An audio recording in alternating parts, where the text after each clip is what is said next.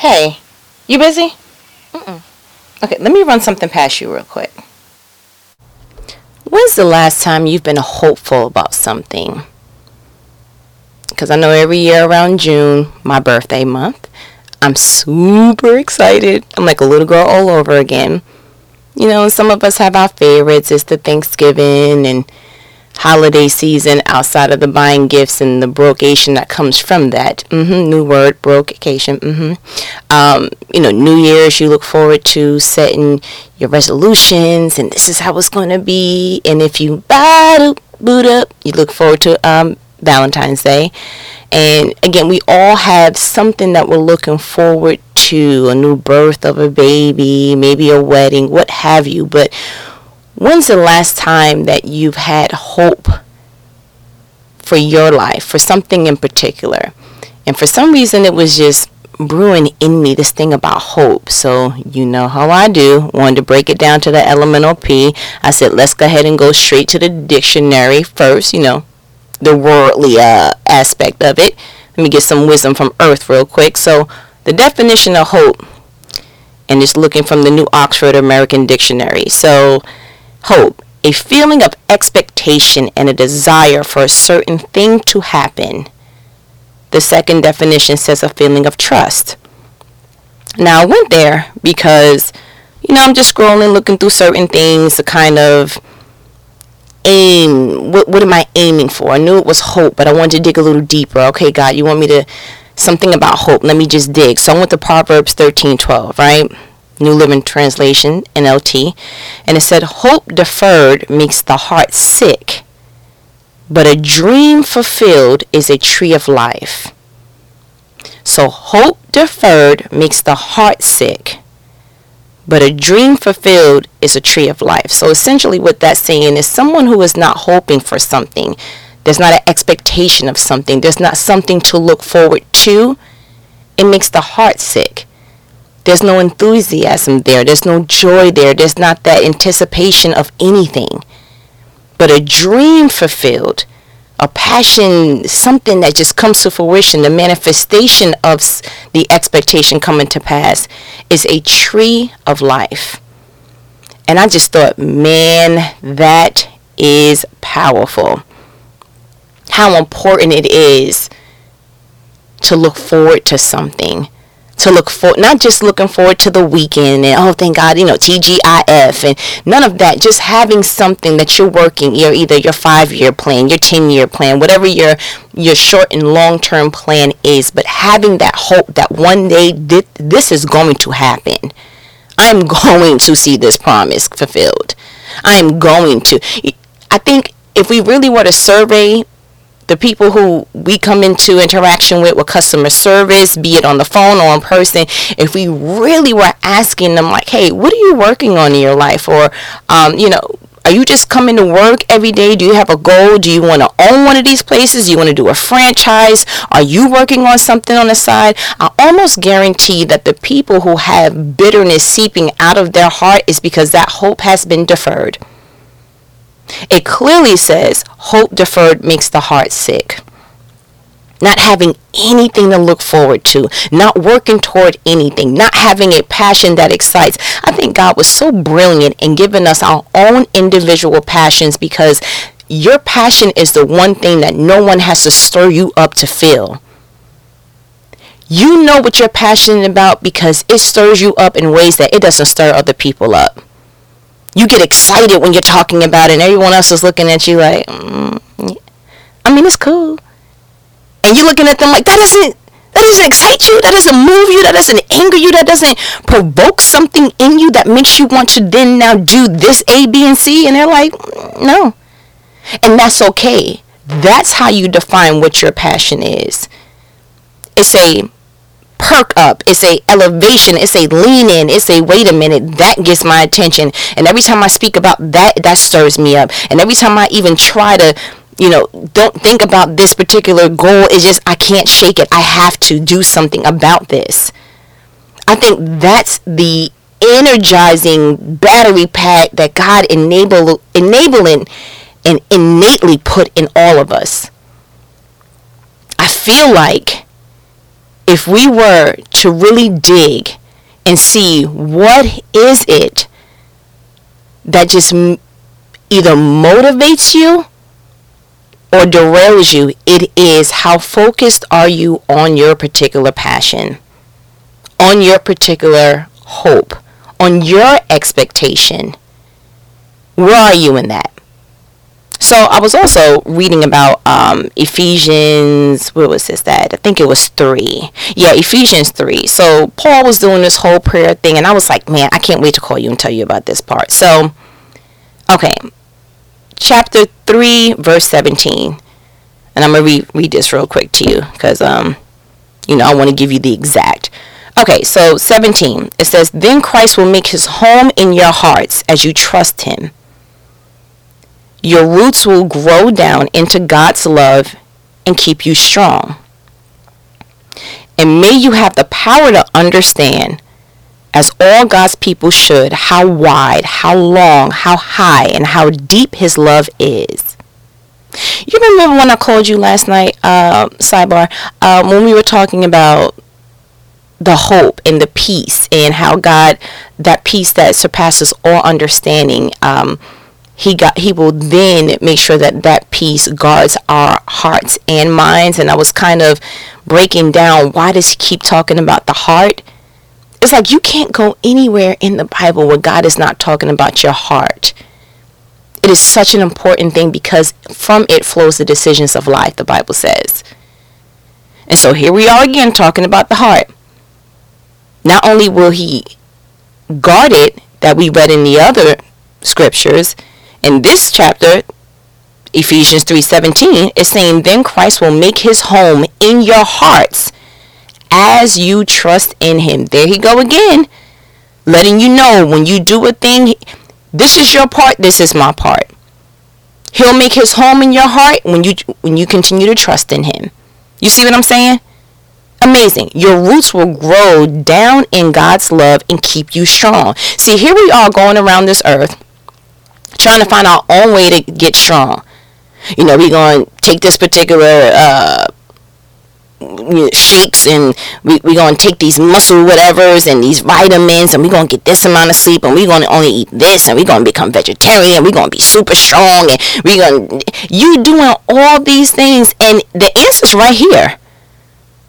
When you go ahead and you trust God, Christ will then come into your heart and make it your home. Your roots will go deep in God's love, and it will keep you strong, not make you strong. Because we all know there are certain times in our life we can look back and like, man, I was strong there. Whether it was physically, emotionally, whatever it was, you were strong. But did it keep you strong? Okay. Verse 18, we're still in chapter 3 of Ephesians. And may you have the power to understand, as all God's people should, how wide, how long, how high, and how deep his love is. 19. And may you experience the love of Christ, though it is too great to fully understand.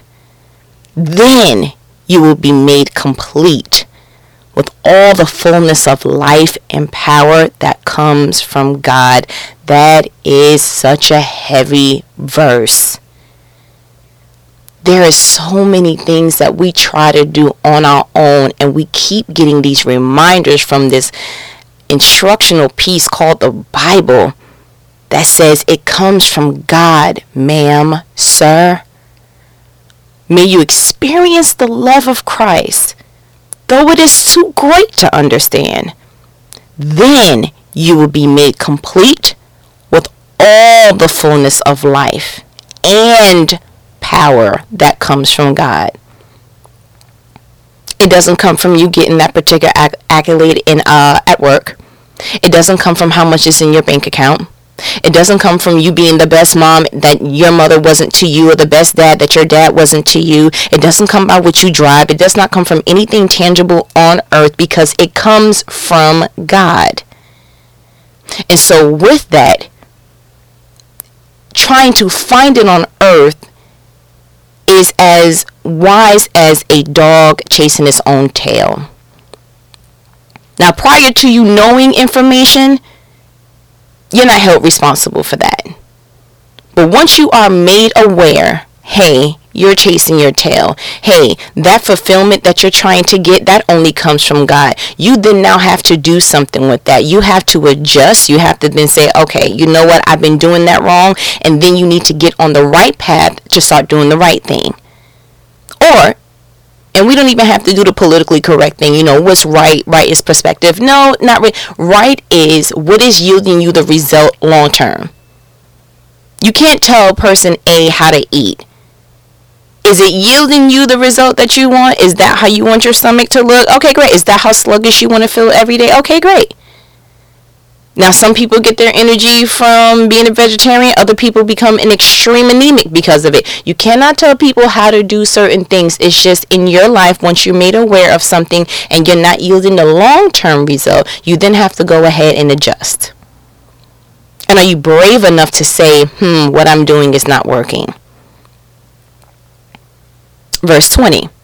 Now all the glory to God, who is able through his mighty power at work within us to accomplish infinitely more than we might ask or think.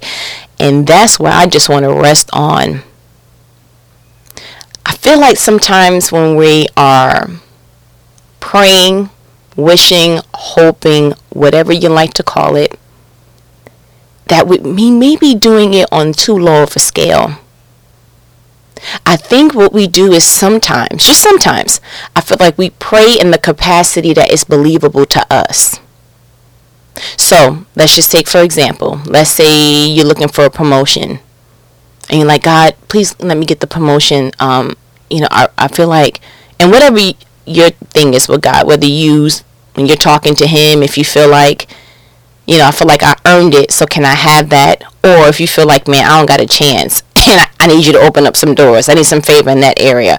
Or if it's God, I've been doing good, and if you put me here, I'll do this. However, whatever avenue you take, essentially what you're doing at some point is saying, I can see that, so that's how I'm going to pray. I can see me being in that position. All right, so I'm going to pray that. But what if you completely rewrote that and started praying so big that while you were praying, you were like, you felt like God was giving you the side lip meme, like, I don't know, dog. Right? What if you started praying and it's not even, it may not be big, like, I want to be the 52nd president. If that's not your passion, that's not what you want to do, that's outrageous. But I give you an example. I was listening to Joyce Meyer, because, that's my sister, or my mother in my head. So, I don't care nothing much what you're saying. That's my mother in my head. Okay. And she said that she told God, I want to help every single person I come in contact with. I want to be all over the world. I just want to help. And I want to do it on a large capacity. I want to help every single person, as many people as I can while I'm still on the earth. Now, that may have been tremendous when she prayed it, and it still is. I can still see it being that. And so from that, she may not have been able to help every single person in the route that she thought, but you know what God did? She's a well-known preacher. She's on television, biblical stations that aren't even in her same language. She has to have the translators. And so God took that prayer, coupled it with his plan, and made it bigger than what she asked. So I wonder, okay, so the verse, chapter 3:20, it literally says, he will accomplish infinitely more than we might ask or think. More than we might ask or think. So it's almost like I want you to think about your prayer, and then I want you to go bigger. So if your prayer is, God, I want that promotion, I want you to double back, and I want you to start praying daring prayers. God, I want to own the company. God, I actually want to make another company, and I want it to serve people in a capacity that people just don't understand how it's doing so well, and I could always make sure that it reverts back to you. And that's the thing about prayer. Your intent has to be dope. Your intent has to be pure. Your intent has to get to a place that you're like, I'm not doing this for fame, for any kind of accolade. I'm not doing this outside of the fact that I want to do this. I want to be great, and I want God to get the glory. Now, some of us, if we're really honest, we're not there. Now, again, he's not looking for you to just be this God robot. He wants you to have good intentions. The Bible says, make sure that when you're doing a thing, that a wise man leaves an inheritance for his children's children's children's children. So he knows that some of this, when you're wise with it, I'm going to go ahead and I'm going to bless that. But if you want the accolades and the finances and whatever other resources that are increased from that just so that you can make you better, that intent is corroded. You literally should be setting up for the generations to come. You should have your descendants and stuff looking back like, whew, thank God you was a part of my bloodline, because you changed it all around. You see what I'm saying? And so I feel like when we are on the journey and on the chosen path to, okay, I know what I want to do, you owe it to yourself, your future, your legacy, and everything that is combined with that to do something that is stamp approved. You are here on earth, and you know what? Thank God I was a part of this bloodline, because I could tell you now, Solomon only did what Solomon can do because he was a part of David's bloodline. And I believe that wholeheartedly. David did some things that God was just like, man after my own heart, which then trickled down for Solomon to do the things that he did, and then trickled down, and so on and so forth. But are we praying big enough to have an experience that makes us look back like, whoo, wow, God, you made all that with 2 fish and 5 loaves? Because honestly, we come to God with what we have, but I think on the other end of that, we're expecting for him to make something happen with what we presented. So for instance, since I brought up to 2 fish and 5 loaves, I feel like if we, some of us, but if we were to bring up our lunch, to the disciples, and Jesus is like, here's the 2 fish and the 5 loaves. You were fully expecting for it to be a bomb fish sandwich, but enough for the ingredients that you gave. Are you giving God what you have, expecting that he's going to multiply that and blow your mind? Are you walking up with at least the faith of the little boy to say, here, I have this lunch, I have the 2 fish, I have the 5 loaves. So you did the first part. You acknowledged, this is all I have.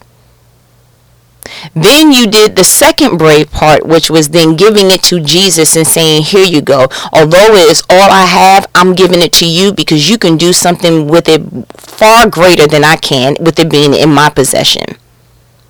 But are we doing the third part with expecting, I know what I gave you, but I know who I gave it to? Come on, Holy Spirit. I'm sorry to scream in your ear. I get excited, okay? Because I get revelation as I'm talking to you too. I mean, just think about that. We did the first part. We acknowledged, God, all I have on my account is this. God, all I got enough strength for is this. God, all I have, I only have this much to pay that particular bill. I got enough for that bill, but not those. So we're acknowledging, God, this is all I have. Now let's move on to the next part. Got to repeat it was that good. Brave enough to give that to the person that we know can do something else with it. But not having the expectation of, oh, now he gave you enough for the other bills. What if he exceeded that expectation? Because with the 2 fish and the 5 loaves, he was able to feed the first time around 5,000. And the Bible says 5,000 men, not including the women, the children, and they had baskets left over. They had 12 to be exact. You see what I'm saying? So why don't we get to a place that we are not bringing God peanut butter, bringing God jelly, bringing God 2 pieces of bread and saying, this is going to be a bomb peanut butter and jelly sandwich? Really? What if God blew your mind and by the time you came back, you were like, that's enough to last me a year? Right. With the little bit that you gave, but did you give it in faith? Did you give it in confidence, knowing that when I give it, the way that I give it to you, you're not going to give that back to me because you're God? You're God, and I'm giving this to you in faith. I'm giving this to you with an expectation so that the heart is not deferred and it doesn't grow sick. I'm giving this to you because I know that in my hands, I can only make what it is. I can only make the actuality of what it is, but in your hands, you can make far greater things. You can take some dirt and you can make man, and you can breathe something on it. You can give it a soul, and I play with dirt and I make sandcastles. You see what I'm saying? I play with dirt and I make mud pies. I play with certain things and I can only make the extent of what it is. But when I give it to you, when I give it to you, when I give my life to you, when I give my finances to you, when I give my marriage to you, when I give my family situation to you, when I give my job to you, when I give anything to you, I'm never going to expect for it to come back the way that I gave it, because you're God. And above you, no one else can do anything greater than you. And I know that. And that's where your determination comes from. That's where faith comes from. And that's where you have it, when you stare in the face of whatever's looking back at you in the mirror and you say, listen, I'm not scared no more, because I gave it to someone who can do far greater than anyone can. Now, I'm not good at math. You can ask any high school teacher. When I was younger, it was not working. But I've never known for 2 fish, 5 loaves to go ahead and feed over 5,000 men, not including the women and children, then having 12 baskets left over. I've never known. I don't know what kind of algebra carrying the one that he did, but I'm glad that he did it, because only God can do that. And it gets to a point that you got to go ahead and you got to rev yourself up in the spirit. You got to say, listen, I know what it is. And that's why the Bible says, walk by faith. You got to walk by something that you can't see, because you cannot see what God's getting ready to do. It doesn't say walk by emotions. It doesn't say walk by logic. It doesn't say walk by what I did in somebody else's life. He said walk by faith. You better remember that God did some things before you. He's going to do some stuff after you, and he's going to do great things through you. And you got to believe that just as much as you could believe, I know my name, my social security number. Nobody can't tell me that's not my social security number. I've been using it for years. This is my birthday. This is my God. He gave me this passion. He will bring it to pass. And no one else can talk me out of that. Not even myself. Not even what I see. I know it's 2 fish, 5 loaves. I can count. I see what it is. But you ain't never seen what God can do when you put it in his hands. Even when Jesus took the 2 fish and the 5 loaves and he took it in his hands, the Bible says that he looked up, he blessed it, because we all know nothing can happen if God is not a part of that.